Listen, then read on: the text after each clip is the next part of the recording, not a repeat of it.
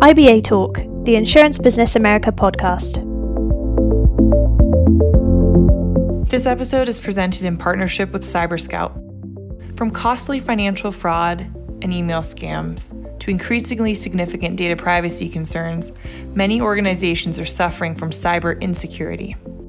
In this episode, we're joined by Matt Kalina, Managing Director of Global Markets with CyberScout, as he sits down with IBA to discuss the key role insurance is playing in providing personal cyber, data, and privacy protection.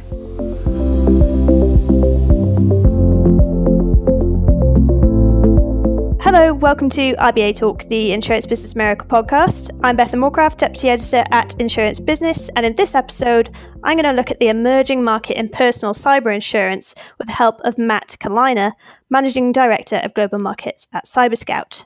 Now, cybersecurity refers to so many issues these days that it's hard to keep track. Whether it's financial fraud, email scams, or data privacy concerns, we're all suffering from some sort of cyber insecurity.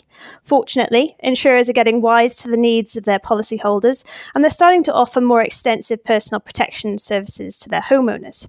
Over the next 20 minutes or so, Matt is going to explain how insurance is playing a key role in providing personal cyber, data, and privacy protection. Matt, welcome to IBA Talk. Thank you so much, Bethan. Glad to be here. Let's start off with the basics and define personal cyber risk. I think more people understand commercial because we read about these big company hacks and data breaches in the news, but it's harder to understand the exposure on a personal level. Matt, what are some of the key cyber risks that consumers face at home and in their non-work lives? Sure.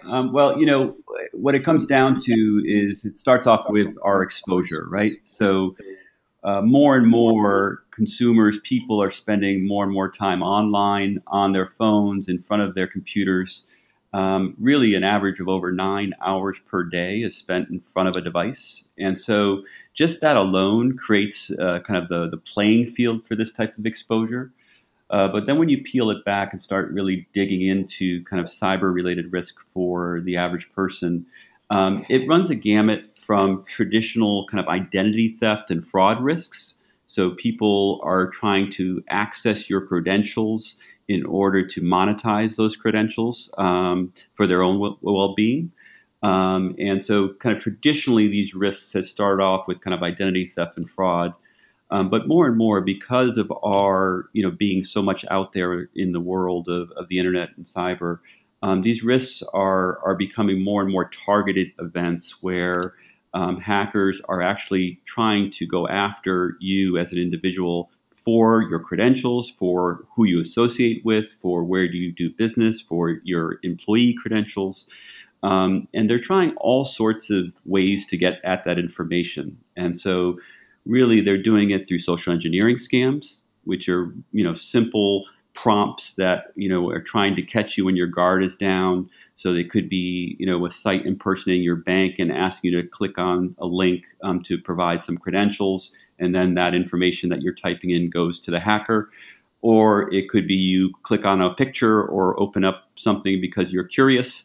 And lo and behold, that hacker is now gaining access to your keystrokes and trying to find a way into your computer from there.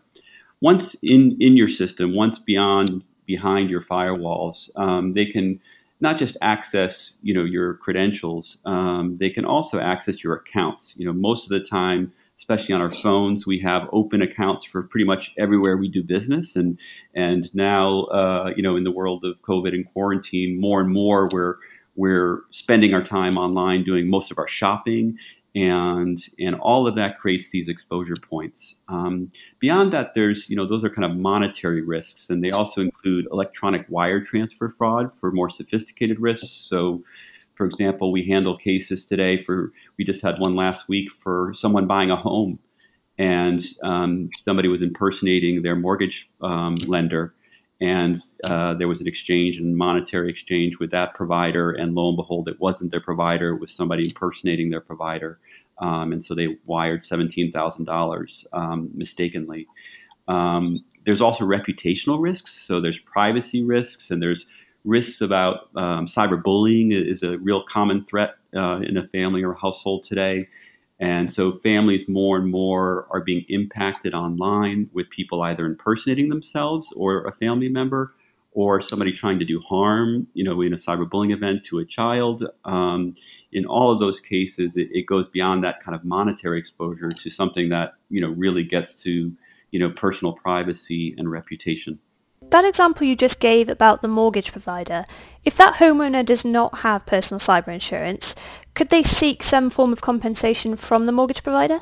Yeah, so the way it works with electronic wire transfer fraud is really you look at both sides of the equation, at both sides of that transaction to determine if the bank, the creditor, the mortgage company followed the right processes and procedures. And if they did, then really that isn't considered identity theft or fraud. So in the U.S., you wouldn't be kind of protected by the identity theft laws that are out there. It really just becomes a mistake that proves to be a very costly mistake if you find yourself, susceptible to it. So when we're working with families and people that are going through those crises, we investigate the whole transaction. What went down? Did they authenticate on both ends of that transaction appropriately or not? And if they did, sometimes it's just simply a matter of the person was duped and it was a total fraud. And without cyber insurance and in particular computer crime coverage, the person would be out of pocket. That's a challenge. With that in mind, how can consumers protect themselves with a personal cyber insurance policy? What coverage and what value-added services will they get? It is a combination of different coverages that get put into one policy form. And so it really covers various aspects of cyber risk for the household. And so first and foremost, as I already mentioned, there's identity theft, coverage to pay for out-of-pocket expenses if you fall victim to an identity theft situation. There's computer crime coverage that I just described that would help respond to those electronic wire transfer and other types of associated crime risks online. There is cyberbullying coverage, so it provides expenses for counseling and legal support for families that are going through that crisis. There is even data breach coverage. So let's say you coach your kid's sports team and you have information on all of the other parents and children on the team, and somehow your computer gets hacked and you have to now follow those notification laws and notify people from a privacy exposure standpoint. There's coverage for that. And there's also system failure type coverages. So it's really a wide range of coverages that can be included in a personal cyber insurance policy, including cyber extortion, which is a really, really top form of hacking today that kind of seizes up your computer, encrypts it, and gives you a demand notice saying you need to pay this by X amount or X time or your data is going to be destroyed. And so all of those coverages and risks could be a part of a personal cyber insurance product. Okay. Can they also add these products on an individual basis as endorsements or sort of riders onto their homeowner's insurance policy? And if so, sort of which option is best, adding it on or going with a personal cyber policy?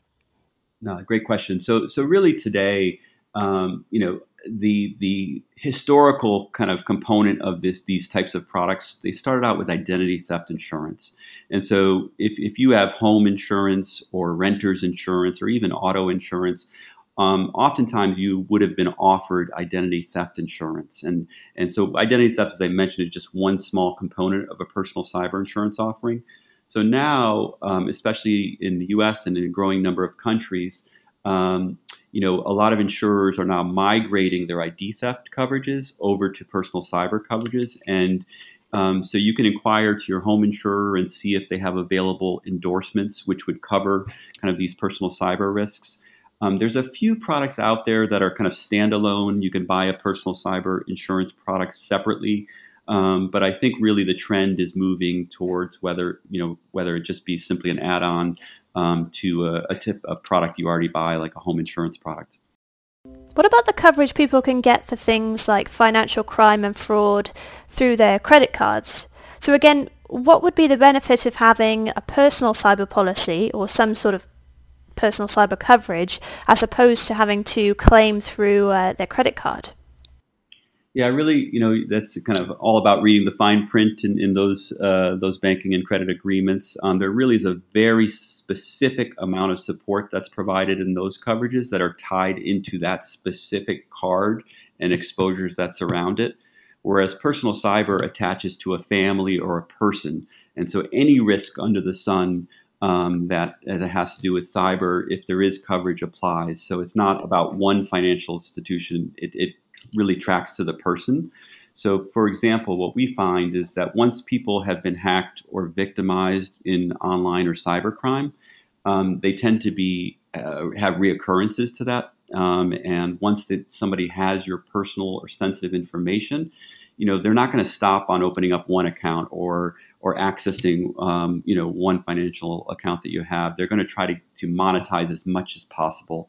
And so really that broader exposure would be covered under a personal cyber insurance product versus an agreement add-on to a card or a bank relationship. Mm-hmm. Okay, thank you. Now, one of the things, with personal cyber, as we've both discussed over the last 10, 15 minutes, we all have personal cyber exposure, but these products are still fairly new. It's an emerging marketplace in the insurance industry. Who is buying personal cyber products and personal cyber coverage right now? What does the marketplace kind of look like, and where is it headed?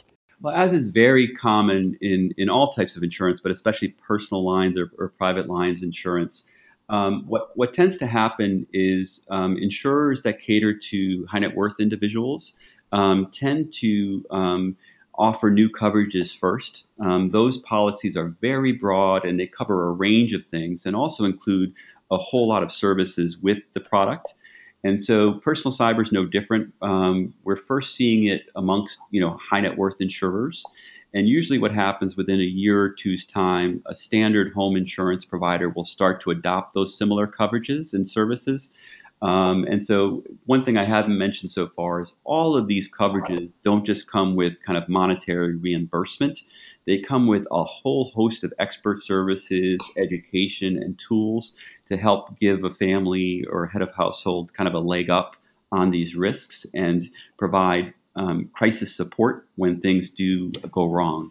And so it's great to have the coverages, but even more important to have experts that you can tap into, becomes really paramount when you're in that crisis mode. I'm sure it does. I mean, can you perhaps expand on some of those services? What are sort of the guaranteed things that would come with a cyber policy, for example? Well, first and foremost, expert crisis management. So access to crisis managers that have handled, case upon case in the cyber risk world that can step in and provide guidance, listen to your story, understand the concern or the risk. Sometimes it could be proactive. It could be just questions. And so it's a helpline type support to help you avoid a crisis. But when you're in crisis mode, it's a combination of fraud experts with information security and forensic expertise, as well as just crisis management experts. So delivering that kind of empathetic support to really handhold you and walk you through step-by-step resolution. What we find in these incidents is really like a person may know how to fix one or two things, or they may have an idea around how one aspect of the risk happened, but usually they don't have a broad perspective on what really went down. And what that usually means is they may try to fix one thing, and it tends to broaden out into many more. And so having that expert by your side is super important. What we find is 9 times out of 10, we're able to really service that person fully, get them back on their feet, respond to that ransomware attack, for example, and get their systems back and running without even having to take additional steps. Okay, so as more standard homeowners insurance carriers start to offer personal cyber solutions, more onus is going to be placed on insurance brokers and agents to sell it and advise around it. So, Matt, do you have any tips for agents and brokers around addressing personal cyber risk and potentially cross-selling this product to their clients? Yeah, I think just what you started off this conversation with around it's never going to happen to me, that kind of mindset that I'm not going to take much precaution, but I'm not going to have anything negative happen. I think that's the normal kind of positive thinking person. And I think, agents play a really critical part on the education side of things and risk awareness. we all have cyber risk. It's ubiquitous risk. Each and every one of us, from children up to adults and beyond, have this risk. And so really trying to personalize that for your clients, for your customers, talking about kind of common news that's happening today and the risks that are emerging, whether it be a big hack or a new strains of ransomware, really trying to be students of the game, because a lot of what they're learning around commercial cyber risk and selling those policies, they can then translate to a personal or household risk. And, all of us can agree that, our homes and our devices in our homes are becoming smarter and smarter and more connected. And so that alone could be a conversation starter around these types of products. And then you move into kind of COVID-related risks, where there's a kind of a commingling of commercial or business risk with your home computer usage and kind of device usage at home. And that intersection is becoming more and more of a conversation piece when it comes to making sure that your customers really know the full landscape of the risk and know what products are there to solve for that. That commingling, that is certainly a hot topic at the moment. Can you explain to me a bit about how that might work? So, if I'm working from home and I engage in a personal activity, say I buy something on my work laptop, but it was for personal reasons, and then something happens, there's a breach or a hack, and, that is a commingling of the risk. How does that work from a cyber claim perspective? Well, it definitely differs by insurance company. And as I said earlier, really, most of these offerings come with services first, right? And so the services aren't really tied into the insurance. They're extra to the insurance. And so normally for these types of products, you're always going to get expert assistance no matter what occurred or how it happened, or whether it was from a work computer or home devices and using for business use or vice versa. And so really it starts out with getting that expert support. And then when you dive into kind of any remediation or paying out of claims, it really is going to be specific to that policy, whether it's broad enough to actually have a claims payout if it was a business use on a personal lines policy, for example. So there's obviously lots of exciting stuff going on. So at CyberScout, what's your play with personal cyber insurance products and solutions? And where do you see the market headed? Yeah, totally. So, our home base is definitely the United States. That's, where we started. But we've been doing more and more business in other countries around the world and working with insurers all over the globe, really, on every continent. And what we're finding is personal cyber insurance and the insurance company's interest in developing personal cyber solutions is their top new product research item. So it's becoming a real hot product internationally. And so most of our launches these days outside of the United States involve personal cyber launches. In the United States, they're a bit behind. The insurers are a little bit behind other countries that we're seeing around these types of rollouts. And I think a big dose of that has to do with the fact that an average home insurance company in the United States may have identity theft coverages already involved in their home insurance product. And so now they have to kind of convert that identity theft coverage to personal cyber. And so that's where CyberScout comes in. We're actually working with insurers across the US and Canada even, and we're kind of showing them how they could take that coverage and broaden it out, add additional coverage components to make it a true blue personal cyber offering and make that kind of relevant for their customers. And you'll be seeing into next year, you'll be seeing a lot of large insurers and regional insurers launching personal cyber coverages. And so because the market is driven by independent agents, usually what happens is once a few insurers start to launch, then the others want to catch up quickly because they want to be competitive in the market with new product offerings. Great. It sounds like there's lots of things for the market to look forward to. Matt, thank you very much for sharing your insights with IBA Talk. That was a really great chat. Thanks also to our listeners for tuning in. You can find more episodes via the IB Talk link on our website. Thank you for listening to this episode of IBA Talk. For more from Matt and the team at CyberScout, visit them at cyberscout.com. That's cyberscout.com for more cyber insurance solutions. Follow us on SoundCloud, Stitcher, and Apple Podcasts for the latest episodes.